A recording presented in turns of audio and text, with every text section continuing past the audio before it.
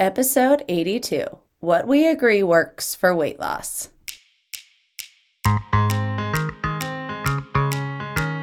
Welcome to the School of Weight Loss podcast, where we empower you to reach your healthy weight goals with less wasted effort, money, and time. This is the podcast that uses evidence-based tips and tools to simplify weight loss for the ladies who've tried it all. If you struggle with obesity or being overweight, you're tired of endless dieting and never reaching your goals, and just plain tired with life, this is the podcast for you. I'm your host, obesity medicine certified physician, life and weight loss certified coach, Dr. Emily Van Zandt. Let's get this episode started. Hello there, ladies.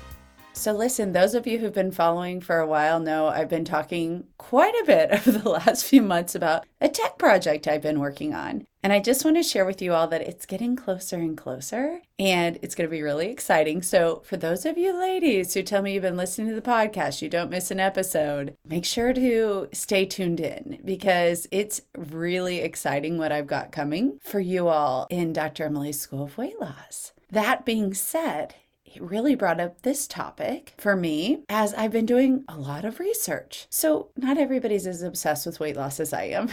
Generally, I'm usually reading 3 types of books.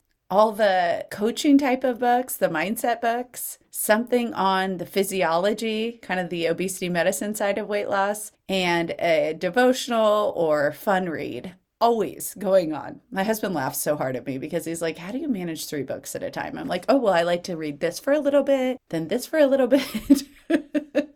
So if you're a bookworm, me too. I love it. But oftentimes I know that takes us into what we call analysis paralysis. And by that, I mean, I start reading this book and I'm like, ooh, I love this idea. I love that idea.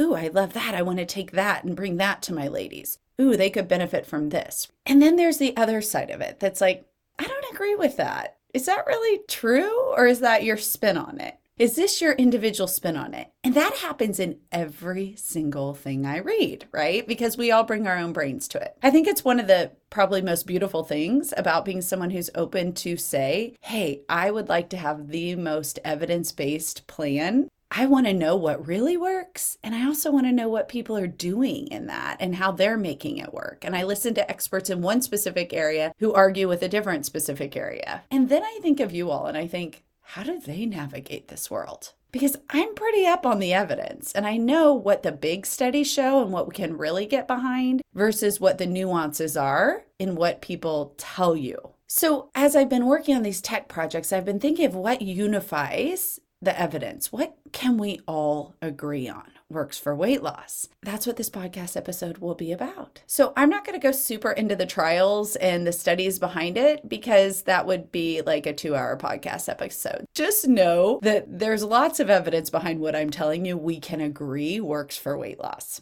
I also want you to recognize that the fact that there's a lot of people telling you different things is actually a good thing. That means there's a lot of different theories out there because let's be honest, we're not overall winning on this epidemic right now. As I shared on a recent podcast episode, the number of people in the United States in the obese, severe, and morbid obese categories is drastically increasing, but the overweight category is staying about the same. So that's interesting, right? I mean, it tells us that we're not winning, but there's some huge things that are shifting.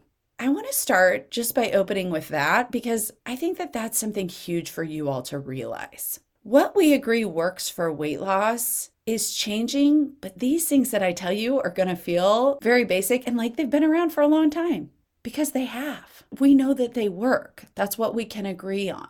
There are things that we're starting to agree on that are really interesting that we wouldn't have agreed on 5 years ago. Those are things like our current increased weight risks in the United States are likely what we call epigenetics based. And by that, I mean, we have a culture, an environment that is triggering certain genes in certain people more than others that's making their weight skyrocket. So it's like a combination of what we've brought into our environment, ultra processed, hyper palatable, super convenient foods that are available all the time is affecting some people's genetics differently than others, right? Because we all live in this culture. So for some people, it really is harder than for other people. And that, I would say, is something that we're starting to agree more and more and more on. The other side of it is that we're also starting to agree that our bodies have what we call set points. People call this by different names. I think in an early podcast episode, I called it the lipostat, which is what one of the initial researchers called it. You would call it a plateau. And I think the more common term that we're hearing is set point in the medical world, where these are these numbers that you can get to and you can kind of sit around there, and you may be able to eat a little bit more, eat a little bit less. It's harder to budge from that number once you get there. And that is all hormonally based. We know there's all sorts of different hormones that are involved in this cascade. Through that, we're learning even more and more. So I just wanted to share that background because I think that that's important for you to know. That underneath all this, that old adage that this is just about willpower and following somebody else's plan is not going to pan out to be true. I shared recently on the podcast that even calories in, calories out doesn't really pan out to be true. And one tool doesn't work for everyone. It's just flat out true, ladies. Let's look at what our most extreme tools are. Weight loss surgery, right? The Roux-en-Y, gastric bypass surgery. It doesn't work for everyone.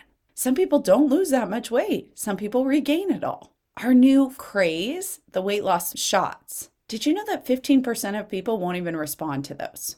And a lot have side effects, and probably you should if they're actually working. I think the bigger question on that is, how long do you intend to be on them? Because for the majority of people, we agree they work if you stay on them for life. But most of us don't think of that as what we want to do in our goals. So there's so many tools out there that work for some people, but not for everyone. I would just share with you that knowing that it likely may be more of a tool issue than a willpower issue is something that I want you to know that we can agree on for weight loss. And I want you to hear that because every single week I tell my ladies in coaching, listen, this isn't about willpower. This isn't about you being a lazy person, not good enough, not helpful, just sitting around eating bonbons. That's not my ladies. And oftentimes I will hear them, even in obesity medicine conferences, say this reference, and I love it because this was me. Do you know how many highly successful, high-achieving physicians are overweight? They have all the knowledge. They're not weak people. They went through medical school training. I went through medical school training, part of it as a single mom. I wasn't weak. I didn't lack willpower. I just had an inappropriate relationship with food. So it's not about that. That story is being proven wrong.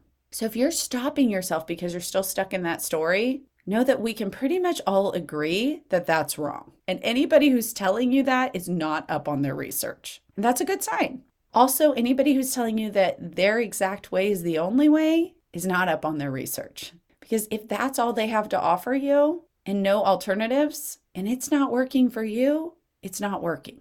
Right? I love it. In one of my groups right now, I have one of my physician friends, and we were on the coaching call last night, and she said, I just overthink everything. I overthink everything. And so one of the beliefs I want to practice now is that I can trust the process. And I actually told her, that's a good belief to practice, but I also think it might be the belief that I can figure out how to make this work for me. Because once we get told over and over again, well, that plan didn't work for you, that plan didn't work for you, that plan didn't work for you, there's no alternative. Sorry, we start to really believe there's no alternative.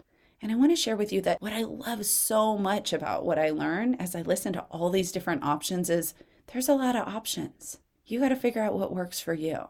I want to share with you today what we can agree works for weight loss. And then I'm also going to be very upfront with sharing with you how I make it work in Dr. Emily's School of Weight Loss. What tools we use, because these are my plans around how I see that work best for my ladies.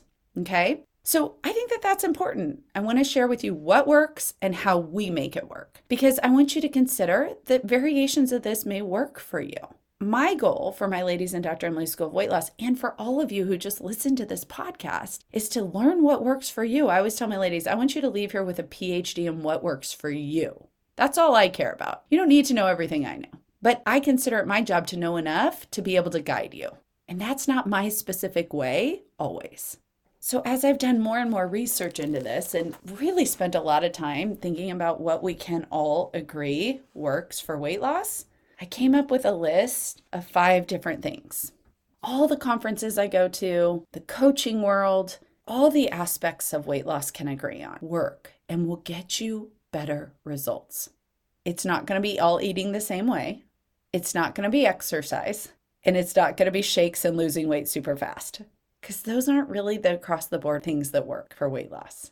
The number one thing that we all agree works for weight loss is to weigh yourself or track it regularly. Now, I would say that 90% of people agree on that being a daily process. Not everyone, though. I'm reading a book right now, Finally Full, Finally Slim. She says do it weekly, and she's somewhat of an expert in her area. So I read these things and I'm like, ooh, I don't really agree with that. I like the daily approach. But it does need to be a consistent way to monitor progress. I would say the vast majority of us agree that that's daily. Some people may say weekly, but what we agree on is weighing regularly to monitor your progress. The second thing is to record your food intake. Have a way to monitor what you're eating. Once we start doing that, we are more cognizant of what goes in our mouth. We stop mindlessly eating if we record, and that leads to better weight loss results. The third is to set goals that motivate you, right? Have an actual goal in mind, not I'll settle for a few pounds, whatever I can do. Goals increase motivation if set appropriately, and goals matter. Don't get into that spin cycle of like, oh, I'll just see how long I can do it, because how long you can do it will be less than if you actually set a goal for yourself. The fourth is sustainability matters more than speed. The studies are absolutely there to support the risks of yo-yoing. So creating a plan that works for the long term is better for your long-term weight loss than creating something that just gets it faster so you stay more motivated. And the fifth is that our eating is driven by dopamine.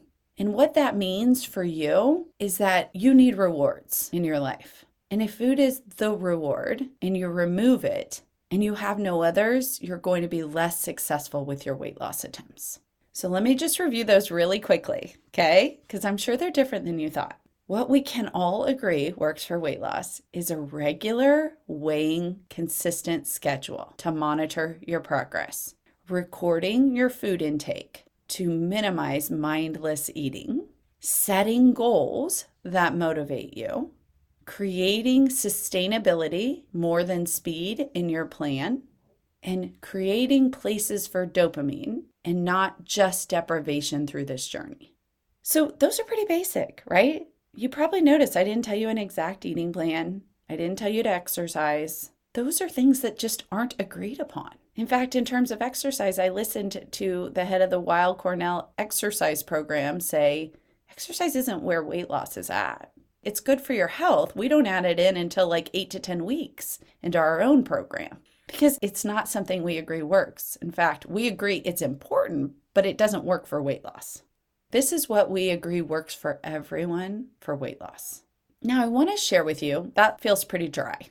And I get that. I'm like, okay, do I really want to start that? That sounds really exciting, right? I'm going to weigh, I'm going to record, I'm going to set a goal, I'm going to try to make it sustainable. How the heck do I do all of that? And I want to share with you how I do it in Dr. Emily's School of Weight Loss and how my ladies are so successful at doing it in Dr. Emily's School of Weight Loss. Because my goal is to take this evidence-based information, first of all, break it down. That's broken down from studies, from many different speakers, from hearing all of the most recent research on it. That's broken down to simplify it for you, step one, and then to make it into tools that work, that you understand, that help you. So let's take a look at why you might be resistant to these things, why they might sound like something you're like, that sounds awful. You're telling me to weigh the rest of my life? And that's what works for weight loss? Great, right? I haven't gotten on the scale in 3 years. I hear that a lot. Even in my consults with ladies, they're like, well, the last time I weighed, it was at the doctor's office, right? So let's take a look. If this is really what works for weight loss, at what stands in the way of you doing that? And I want to share with you how I use these tools in Dr. Emily's School of Weight Loss so you can understand it and maybe get a little more motivated to use them yourself. Let's look at the weighing regularly first. And I'm going to say weighing daily because most people do agree on that. Some people may give you a longer time frame. So You can, I've had ladies argue with me definitely on weekly weigh-ins. And what I tell them then is the other 5 days of the week, you're going to wonder what's happening to the scale anyway. And you're going to have more anxiety around when you weigh than if you just do it every day. I like weighing daily. I think the importance is a consistent schedule, not one that's like, well, I'm not going to do it this week because I took a vacation, right? You get consistent in your schedule. And the reason that sounds awful is because we put too much pressure on it. We make it mean something about our personal value instead of it just being a number. I love it in the Life Coach School. Brooke, who started it, always talks about the math versus the drama. I think of it as the scale versus the drama. The scale is just a representation of your gravitational pull. We make it mean a lot more than that, right? And so we do our weekly check-ins, and I put in there, this is your number, not your value check-in. Weighing daily becomes more interesting, more exciting, more worth it when you take your personal value out of it. And you start looking at it as a reflection of your progress towards your goal, right? So I tell my ladies, if you're going to have a PhD in what works for you, each day you're going to look at what you ate, and then you're going to say, all right, this is what that does for me on the scale. This is what this does for my progress, not for me as a human being, for my progress. This is how my body interacted with the foods I ate yesterday. Had a little more salt, held a little more fluid. That's interesting. Had a little more sugar, scale stuck. That's interesting, right? When we take out our personal value from our daily weights, it becomes a reflection of our progress. So in Dr. Emily's School of Weight Loss, those are some of the thoughts that I help my ladies with. And then we look at scale drama. I actually have a sign that I have them hang over their scale of thoughts to practice when they get on the scale. So their relationship starts to change with it. It's things like what I just said. This is a metric for my progress, not my personal value. I am not defined by the scale. There's a lot of thoughts that you can shift around it that will then allow you to want to weigh. And here's the ultimate value in this, ladies. I've seen it. I know it. I do it all the time. I can tell you what the scale will be tomorrow within like a half of a pound. Because I'm like, okay, yesterday I ate on plan, but I did have more salt. So that's going to mean that the scale's going to be a little bit higher than I would anticipate. Here's where it's going to be. And I am almost always right. Do you know how much drama that takes out of your life to know exactly how you create results? That's beautiful. So in Dr. Emily's School of Weight Loss, we overcome the scale drama, we weigh daily, and we do that from a place of the thought, this is not my personal value. It's just a number to monitor my progress. Which brings me to point number 2, which is to record food intake. Now, I find this to be terribly dry. Most of us generally don't do it well, right? If you look at the calorie counting apps, those are probably our best way historically that we all recorded progress, right? And we know we tend to underestimate our portion sizes. By the way, portion sizes are a whole different thing than I'm going to do a podcast episode on as I talk about this because they're so confusing for people. But we underestimate it, right? You might go in and pick a portion size and you're like, but it was actually 3 times that what you really ate. So when we think of recording food, we think of it as that very like dry version of it that sounds pretty awful, right? But we know that if we record it, then we're not going to mindlessly eat. We're not going to just be like, oh, I forgot this and I forgot that. And in our minds, we think we're doing really well, but we are doing all of these extra things that we didn't account for. So recording minimizes that. I actually don't love recording, period. It's kind of like tattletaling, right? I think the reason it feels so hard is because it's like, okay, now I need to go back and write a list of all the ways I was good or bad today. And even in this book that I'm reading currently, it really bothered me. I hit a section where she says, well, if you're going to eat ice cream and then you have to record it, you're going to think twice about it because you're going to feel bad about yourself. Well, I don't want to look at it like that. I don't think that's helpful. We're smart, intelligent women. Putting things in there that are like ice cream, now I'm a bad person is not helpful. It's not helpful in any way. And it's why we don't want to record. So we don't actually focus as much on recording as we do planning in advance. And in your energized eating plan, I'll tell you how we start the day. We weigh, we write out the weight, and then we write out our meal plan for the day. And here's what I want you to know. I don't even care that you record every ingredient. I want you to consider what's going in to how you're energizing your body today. I want you to maximize that. I don't care that you write to me, 3 ounces of cheese. It doesn't matter to me. What matters is that when you plan in advance, you use your prefrontal cortex. That's the highest thinking part of your brain and allows you to say, okay, here's foods I like today, Here's what will energize my body. This is what's best for the healthy me today. And I still like them, and they're foods that I could eat the rest of my life. When we plan in advance, it looks different than recording what we quote unquote felt like eating in the moment. That's the definition of emotional eating, ladies. What I quote unquote felt like eating, there's a feeling there. What I felt like in the moment, even if you record it afterwards, may be different, and many times is different than if you plan it in advance. So we create an energized eating plan that involves a daily routine of planning in advance, using the highest part of our brains to plan to eat to energize our bodies. And I love that so much more than recording food and trying to calculate calories or carbs or whatever you're trying to calculate. Because let's be honest, it doesn't work anyway. When you plan something in advance, not only do you do it from the highest part of you, but you create sustainable already. It's built in that process for you. So that really hits that point of sustainable matters more than speed. You're creating what works for you in a way that you're like, okay, I could do this every day. It's my plan. Taking ownership of that plan is just as important. The speed at which that occurs is different for everybody. I've been thinking about that a lot lately. Of my ladies who hit their 10% goal in 3 months, 6 months, 9 months, what is the unifying factor around them? And it's the thoughts that they create their energized eating plans from. I'll do a whole different podcast on that. But I just want you to consider that you're already working towards sustainable, and you're determining the speed when you do that, when you plan in advance. When you record afterwards, you're just letting yourself be driven by what you feel like, and then you're like, okay, the speed's driven by what I feel like instead. See that? It's really interesting, ladies. It works. It works better for what really we can agree works for weight loss.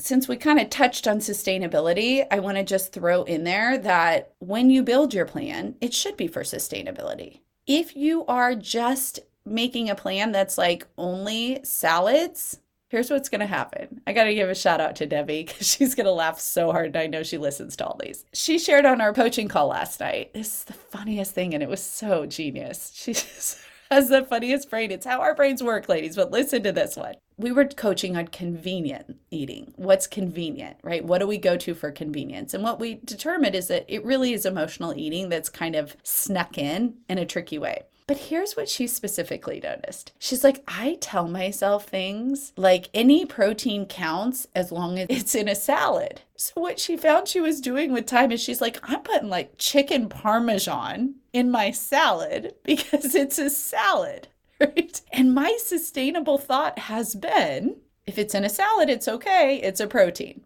She's like, so I will put like the most ridiculous proteins in my salad and justify it because it's in a salad. It's so funny what we'll tell ourselves works, right? And that may feel sustainable. We're like, I'll just put chicken parmesan in my salad as my protein. This is ultimately the coaching difference. This is the fun of being in Dr. Emily's School of Weight Loss, because the coaching difference comes when we're like, okay, there might be a thought error occurring here. There might be a thought error occurring that's telling you it's just as good to put chicken parmesan as a protein in your salad. I mean, you can if it makes it sustainable, but ultimately your results will eventually be limited by that. And that's the space she's at. It'll get you a little ways. It's sustainable for a bit. We want to create sustainable for life. And for a while, sustainable, maybe I'm going to put chicken parmesan in a salad. Eventually, you're going to want to step that up, right? I always share with everybody that for me, for a very long time, the idea that I would eat the same thing for lunch would have sounded like, I'll be honest with you, torture. It was not something I was ever interested in doing because I really had a lot of thoughts about what lunch represented to my life, especially when I had long days in my clinic. So there were thought errors beneath that. Sustainability shifts with you as you upgrade your thought errors, right? Your think, feel, eat cycles. That's a tool we use for sustainability in Dr. Emily's School of Weight Loss. So we use the energized eating plan as well as think, feel, eat cycles. Those two make weight loss sustainable. They change the mindset behind it. Through your energized eating plan, you learn what works for you. Through your think, feel, eat cycles, you learn why. And that's the most sustainable way to get out of yo-yo diet cycles. Now, there may be faster ways. I can help you speed that up, right? Like I said, you can do it 10% in 3 months, 6 months, 9 months. I don't care. It's up to you, right? How fast are you willing to take on chicken parmesan in your salad? If that feels like torture, then you're not ready. Just give yourself a little longer. Eventually you'll get there. That's the beauty of creating a sustainable path for you. If you're a person who goes on a lot of vacations, maybe you hit retirement age and you're like, I got to figure out how to navigate that. 10% may take a little bit longer, but who cares? You're still headed there and you're figuring out a way to make it work in your real life. Or you may be a person like Carla on the podcast a few weeks ago, who's like, I am on this. It is changing. I am ready now. And her energized eating plan feels kind of diety to me. If I ate that way, it would feel diety. It's exactly what she loves. It works for her. We don't all have the same thoughts, ladies. Sustainable is individualized, and it matters more than speed. I just tell my ladies, sometimes the lessons you needed to learn are worth more than 20 pounds. Because once you get over that late night snacking, shifting on the weekends, all of those spaces, once you learn how to redirect yourself, how to create new results, it's worth more than 20 pounds for your future. So if you need a few extra weeks to figure that out, it's okay. We got it. And that's sustainability. So let me go back to our goals then, right? Setting goals that motivate you. In the medical world, would call these SMART goals. And I've done a podcast episode on that. So we'll link it in here if you want to go back and listen to those SMART goals. I think we can all relatively agree on a 10% goal, although I have heard people speak on 5 versus 15%. But here's what we know. Generally, a 10% corrects most of the underlying health risks that you have going forward. Generally, we would agree on a BMI, body mass index, of 22 to 25. But I'm not even going to say that everyone agrees on that, because that's not in everyone. I think the stats are pretty much there. It's the vast majority, but maybe not everybody agrees on that as your goal. I certainly agree that that's the goal. But setting a goal that motivates you, something that you're working toward, is something that everyone agrees on. When I consider these goals, I look at this as we aren't creating short-term weight loss. I don't want you in your next yo-yo cycle. I want you to learn how to be the healthiest version of you. And the studies support 10% as being the vast majority of that. And here's why I would recommend that being your first goal. Because for many of you who have 100 pounds to lose, that feels scary. It feels distant. It feels like something you could never do. And telling yourself, well, losing 20 pounds isn't anything, devalues that achievement.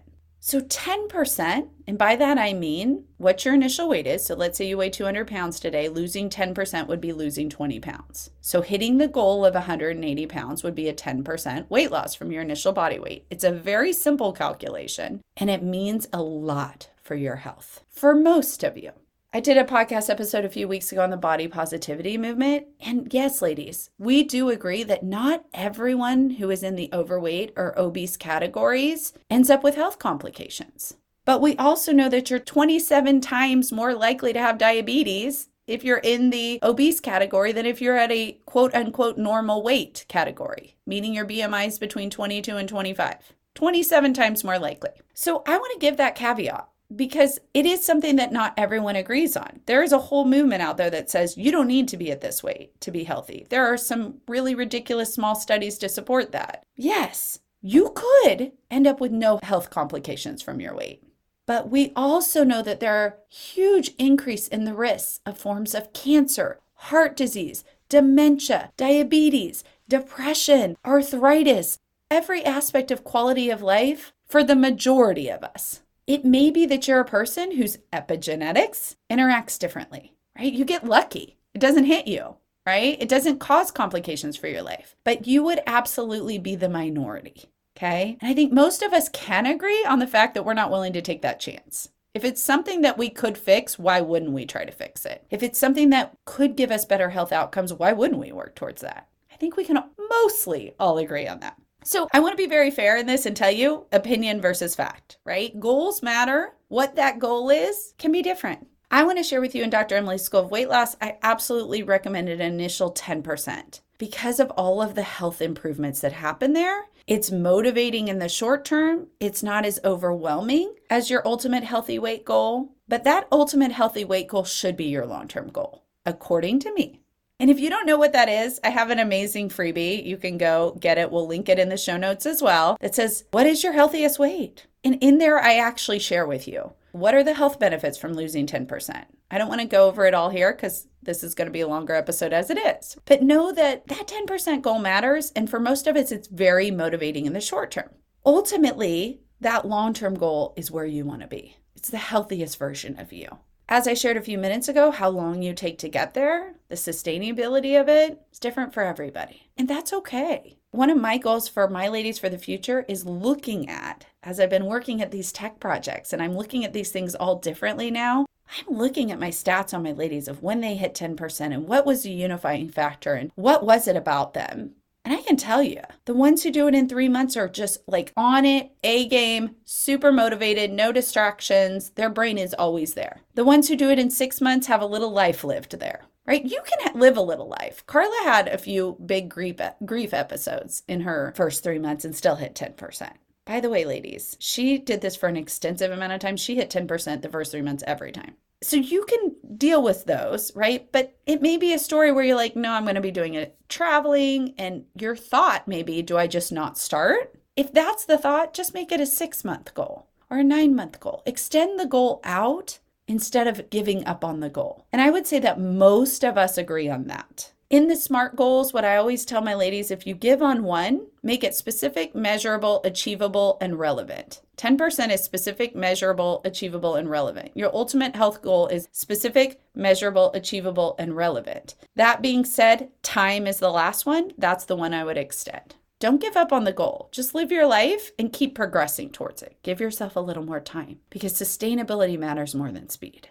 And the last is that our brain wants dopamine hits. Here's one of the newer things that we've really learned about eating. It's wild to consider, but because we now have functional MRIs, we can measure all of these like hormone levels that we never really could before. We have so much more capability to look at this. And we know that dopamine is highly involved in our eating. And how much we have and how your genetics triggers that and all that is different, and that's still being learned. But we do know that for all of us on some level, we get a little dopamine release. Dopamine is our reward-based neurotransmitter in our brain.